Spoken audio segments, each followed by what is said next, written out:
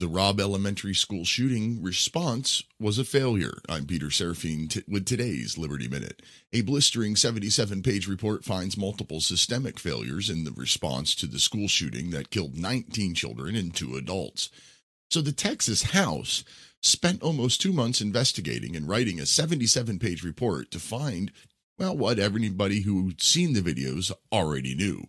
There were police with body armor and rifles in the hallway 3 minutes after the gunman arrived. I don't like to criticize law enforcement, but I will in this case. I don't give a damn who was in charge. A gunman was in an elementary school. Don't wait for permission.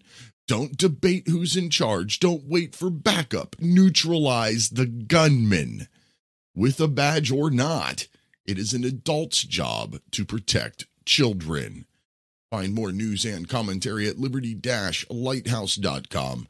Until tomorrow, si vis pacem, parabellum.